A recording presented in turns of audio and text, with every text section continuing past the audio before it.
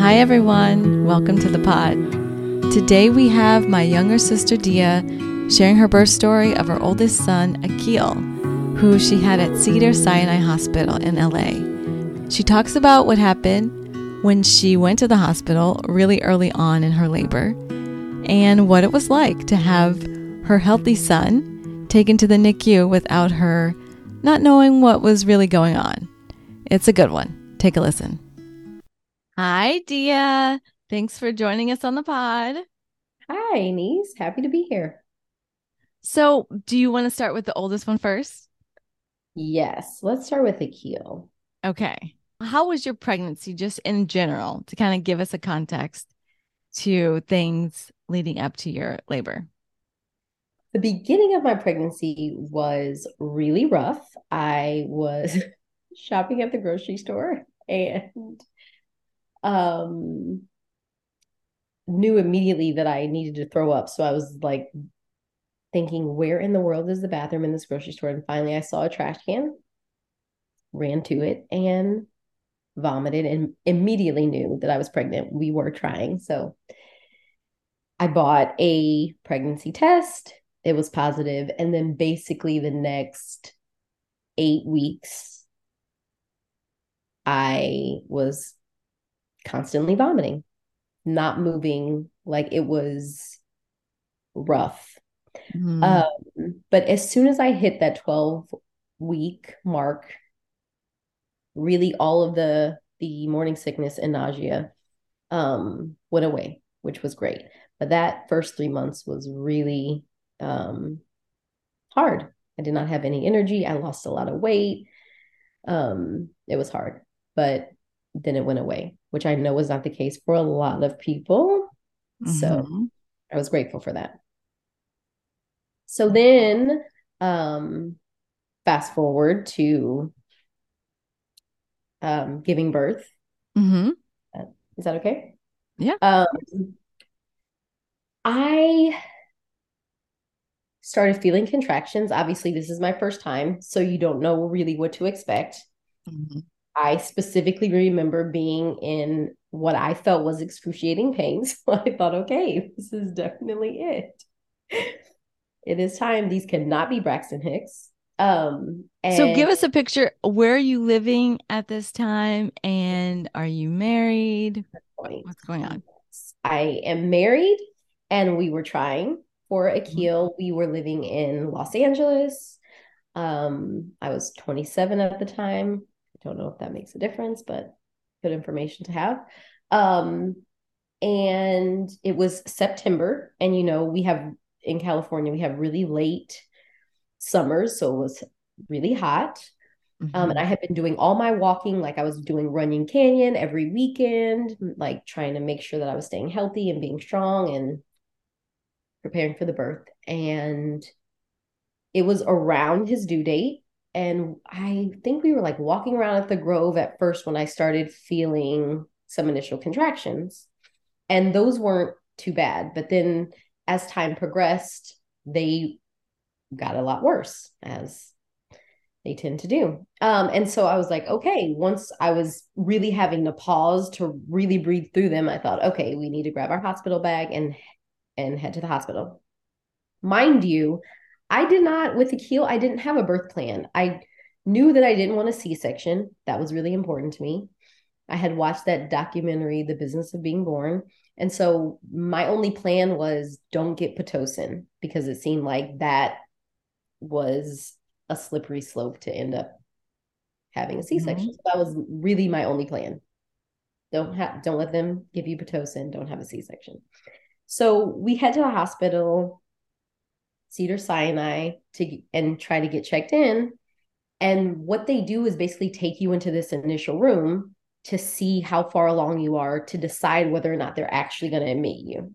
And they do not admit anyone, the nurse told us, until you are 4 centimeters. I was 2 centimeters, which let me just say was shocking because I was clearly in pain. I'm thinking there's no way that I'm only 2 centimeters. Are they really going to turn me around? And so the lady told us, you know, I think it was like 50% effaced. So there was movement, but I was only dilated 2 centimeters. So she told me that we could walk around. You don't have to go home, just walk around, walk around. That really helps.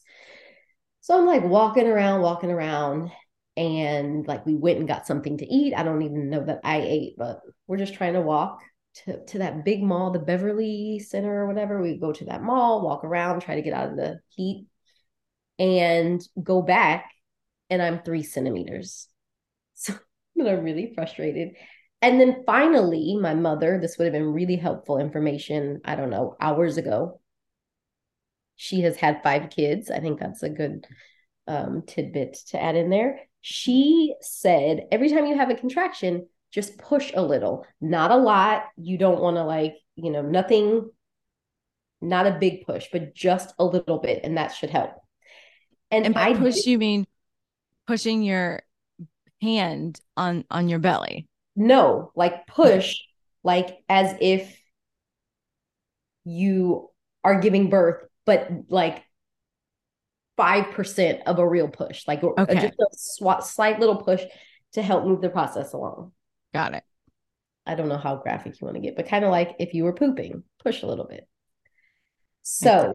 So I did that. And after an hour, that really helped move things along. And so finally, I was like 70% effaced and 4 centimeters dilated, and they admitted me. And I was like, woohoo. That felt like it was a victory in and of itself.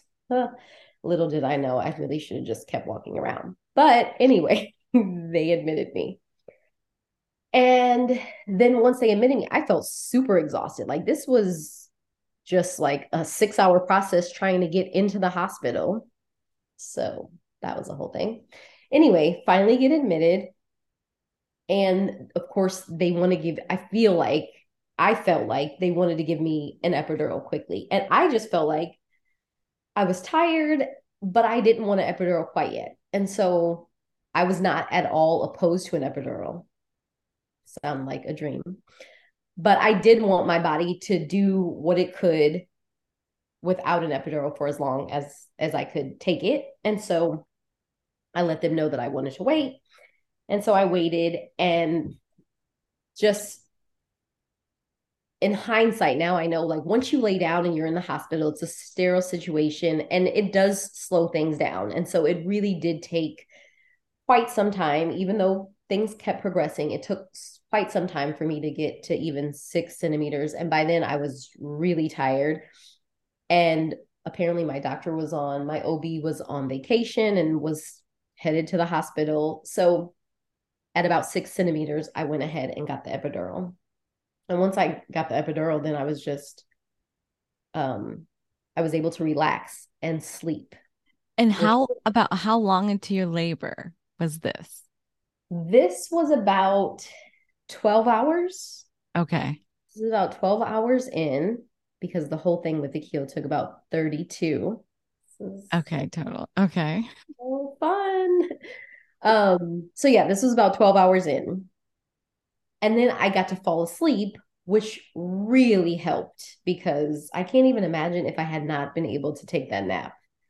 Um, they gave me an epidural, and they gave me some kind of sleeping pill. So it wasn't like a night sleep. It was like, it felt weird, like a weird dream, but also some rest. And it was weird. I have never had a sleeping pill since, but definitely was a weird feeling and an odd experience. But I got some rest. And then it was basically like overnight. Like it was like looking at my contractions, waiting for my OB to get there. The nurses keep coming back in and check on you and see that progress is happening, which it was.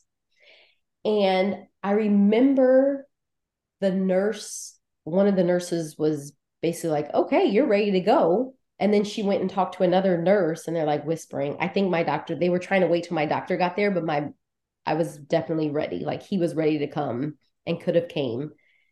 But it took, I think, another couple hours that next morning for her to get there. And then she came in and basically was like, okay, let's go. Like everything conveniently was perfectly ready with our timing. And she came in. So this is, gosh, 29 hours later. Mm-hmm. from the start. Um, and she comes in and we start pushing, or I start pushing. There's definitely no we in the pushing. And I start pushing, and that part did not take long. From when I started pushing to when he was out, did not really take very long. Um, I've been told that I'm a good pusher. Mm-hmm. So I push, and he's coming. There's progress happening, right? You're there, right? Mm-hmm. I was Up. there, yes. You were I there. saw him come out. Husband's there. And then all of a sudden, and I know for sure because you know how sometimes your experience, you don't really remember everything that happens, and then you get the piecemealed story from everybody else, and you're like, oh, yeah, Right. I remember. So for a while, I think I forgot about all of the people who came in like toward the end.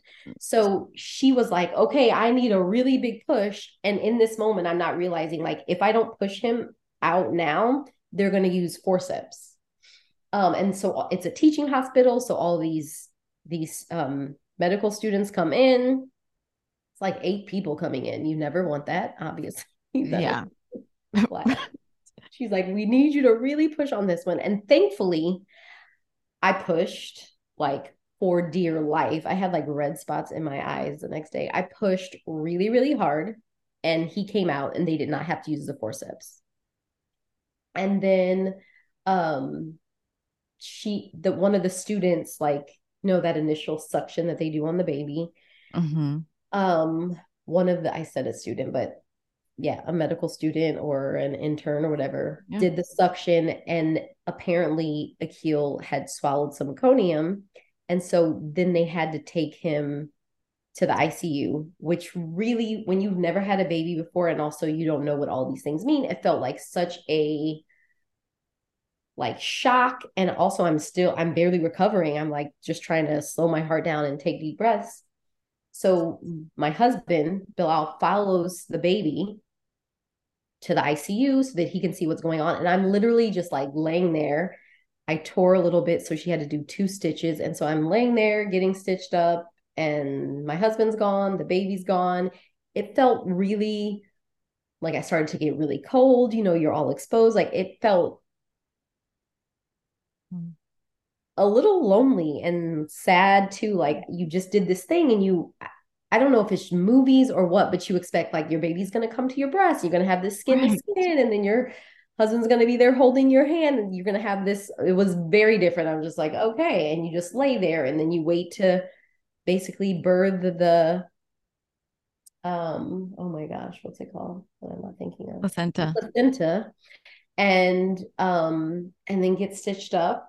And then finally, I mean, it took quite some time for my husband to come back into the room and tell me what was going on. He's okay.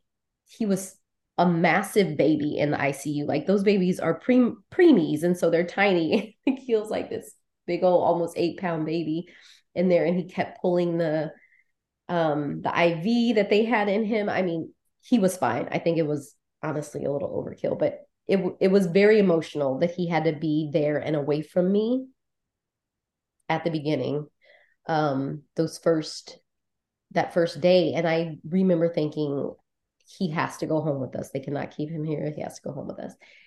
And I'm grateful that he was able to come home with us. We were there for another day. Mm-hmm. Um, and then we were able to go home. But it was quite an experience, and it was really overwhelming because when you're having your first baby, it's a long process, and so you also have nurses that are changing shifts, different people coming in to check on you, Yeah. and so it feels like you don't really get to rest and relax in a way that feels good when you go home, but it's also like terrifying when you do get to take the baby home. You're like, whoa, wait, I'm responsible for this little tiny person all by myself. Are you sure this is okay? But it was quite an experience. And there was one more thing that I wanted to add to the oh, it okay. Do I have to be super inappropriate? I feel like the one thing that I do not hear people talk about Mm-hmm. when it comes to birthing is like afterwards, all of the like I never felt more like an animal than when I gave birth. And then when you're breastfeeding, like you really feel like an animal. But the first time that you use the bathroom after you give birth, I feel like people need to talk about that more because it's like another birthing experience post birth. Felt like I really birthed that first poop, and I was not prepared for that. I had never heard any stories about that. And So you're talking about the pain. It was yes, painful. it was excruciating. Um, and afterwards, I feel like soon as something happens to you, then people are like, oh yeah, that happened to me. Nobody had ever talked about that before. I don't remember reading about it in any book.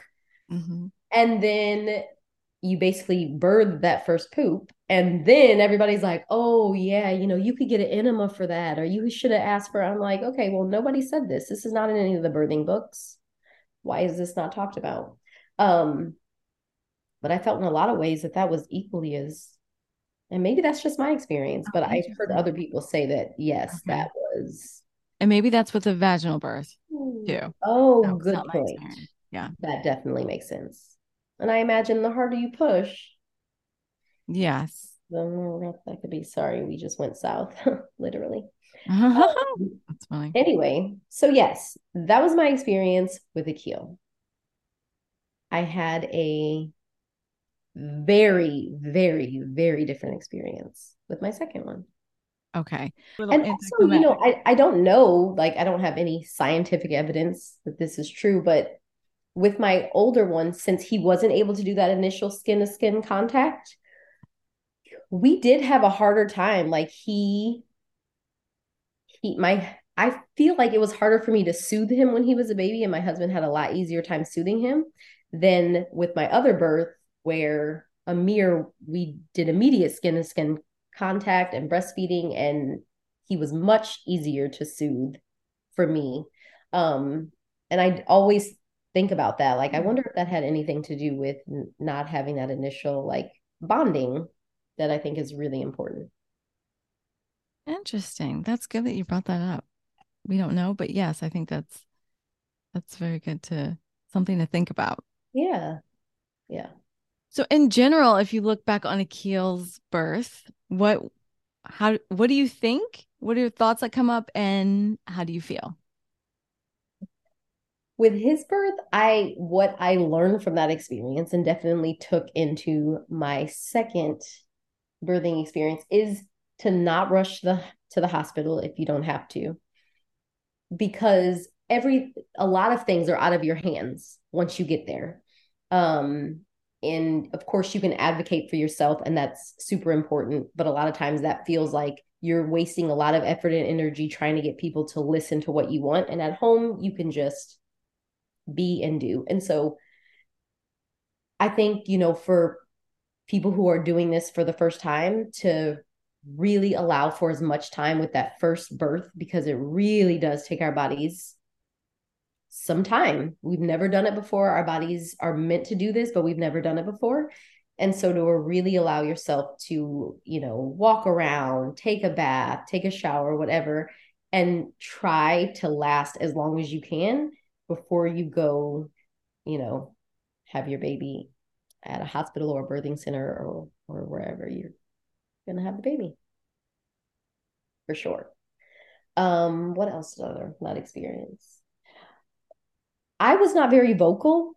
In hindsight, I think, knowing that my doctor wasn't there, I could have been more vocal, like, how far along am I? And I'm ready to have this baby. Who is the on-call doctor? The second time around, had that happened, I would have felt comfortable and confident in saying that.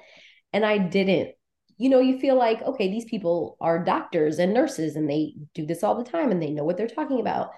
And they do it all the time, but your body better than anybody else does. And so, I think a lot of that comes with age too, and confidence in trusting yourself. And so the second time around, I definitely was more um, ready to be vocal about what I wanted. So I think those were the key takeaways from that first experience. Okay. Well, thank you for sharing. And we will catch you on the next pod talking about your second birth. Perfect. Okay. Thanks for having me. Of course. Thanks for joining us. Bye. Bye. Thank you so much for listening in. If you benefited from hearing this story, please give it a 5-star rating and follow the pod. If you think someone you know could benefit, please share it. And of course, feel free to leave a comment. I would love to hear from you. Until next time.